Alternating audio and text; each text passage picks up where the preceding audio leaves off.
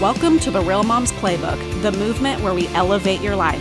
Brought to you by our premier sponsor, Earthly Wellness. In Season 2, we build onward from the intentional transformation to conquer the chaos, live in alignment, and build systems that work. So grab a notebook and let's get going. All right, and welcome back to the Real Moms Playbook. I'm your host, Lisa Autry. Today is part 3 of the 3-part tidying series, and I will be sharing 3 ways to make the home appear tidier instantly and a method that makes it easier to actually start your tidying process. While I want to be completely transparent and honest with you and tell you there is no quick fix to a cluttered home other than just doing the work, today I do want to share a couple of tips that will make your home appear tidier, as well as a method that is going to immediately put things into motion for you. So I'm going to be honest. It's work. It is hard work sometimes. It is real. It is raw. You guys have heard me talk about this. And you have to touch everything in your home. Like, that's no easy feat. But there are 3 ways to make your home seem tidier and to kind of give you a little bit more control of your space. So what are the 3 tips for a seemingly tidier home? Number 1, close closets and drawers. So open drawers and cabinets and closets give a really messy appearance. And we want to help make the space look more orderly, even if we can't go through all of our stuff right now, right? So if you grab a plate, you close the cabinet. You put your hairbrush away, close the drawer. You get your shoes from the closet, close the closet.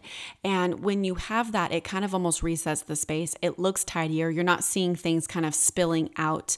And if you have drawers and closets and doors that you can't close, make it to where you can do a sweep. And we'll be talking about this in just a few minutes and later in the episode about what sweeping is, but make it easier for you to be able to keep something closed. You don't want your bedside drawer open because guess what? You're going to climb out of bed and hit it. Like, you're going to hit the drawers, you're going to hit doors and cabinets. So resetting that is going to make it appear tidier instantly. Number 2, put shoes away.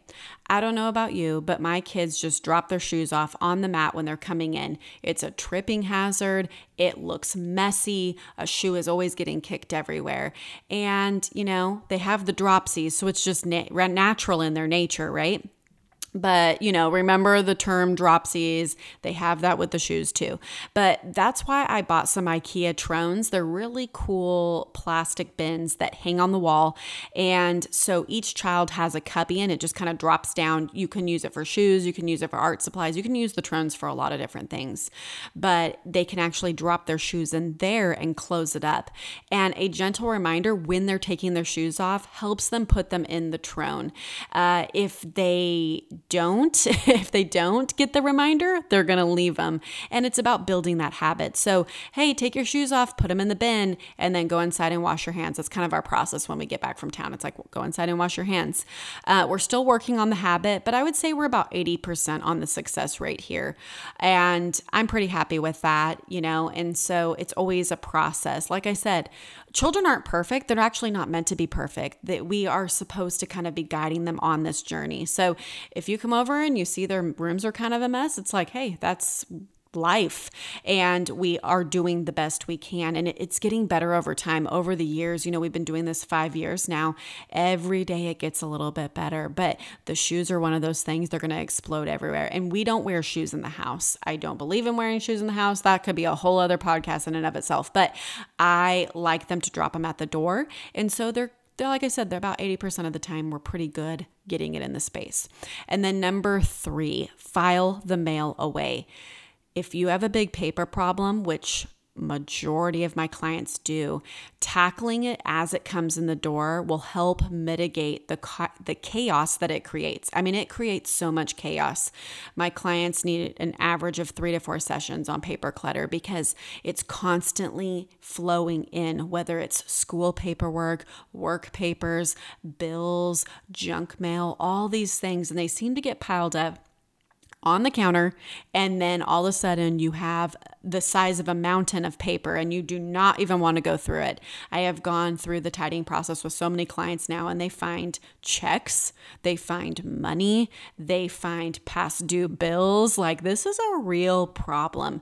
And so if you're going to tackle something in transitional flow, it really needs to be the mail. Put it away right away.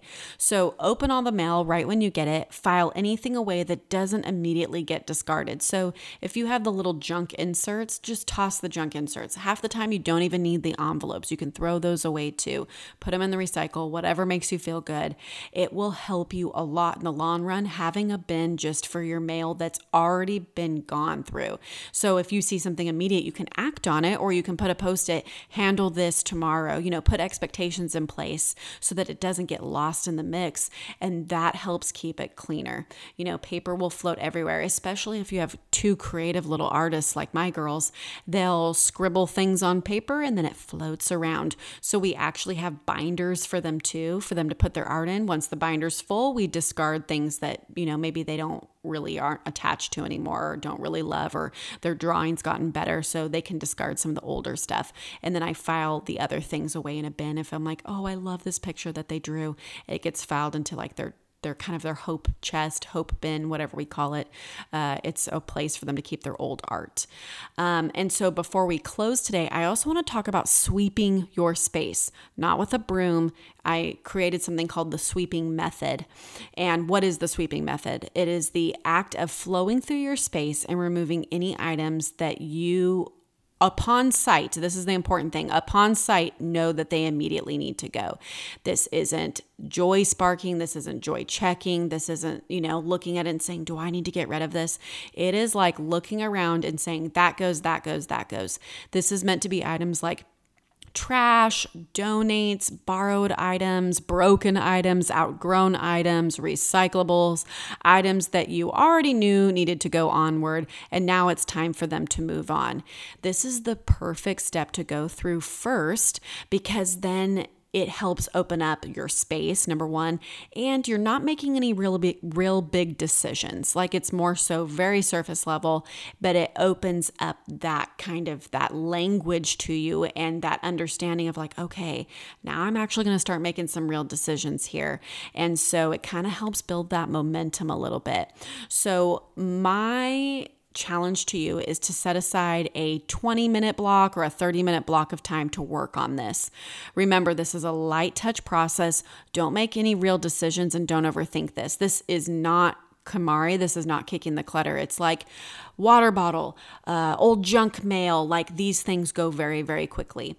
So grab the easy items and move them onward so you can open up your space for your tidying journey. A rule I want you to have for yourself is to get all the things of this light touch process, of the sweeping process, out within 24 hours. The reason for this is it's going to help you build momentum by creating clearer spaces and a clearer mind. And then once you move onward to tidying, you're going to be better ready to handle the real decision making. So, are you ready to dive in? This is a big question. I want you to start by making those changes today. Go through and immediately sweep your home, and especially the most stressful spaces. Like, what light touch process can you do for those spaces?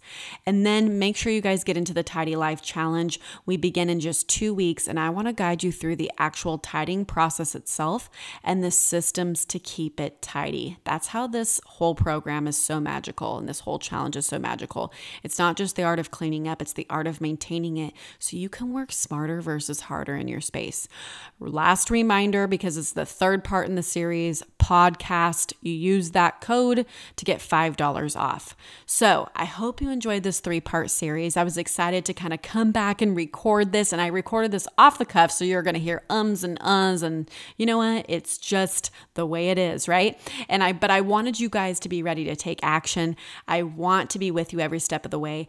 There's a reason that my Kick the Clutter program is the most popular. It's because stuff is stressful and people want to move through it so they can actually actually live their life and enjoy it. You're a busy mom. You don't have time to be tidying all the time. So I hope you enjoyed this 3-part series. Now it's time for you to take action. Get into the Tidy Life live experience. Let's do this together. Let's build that momentum and see our lives and all the changes that it will go through when your home works for you versus against you. So I'm Lisa Autry. This is the Real Moms Playbook, and let's do this.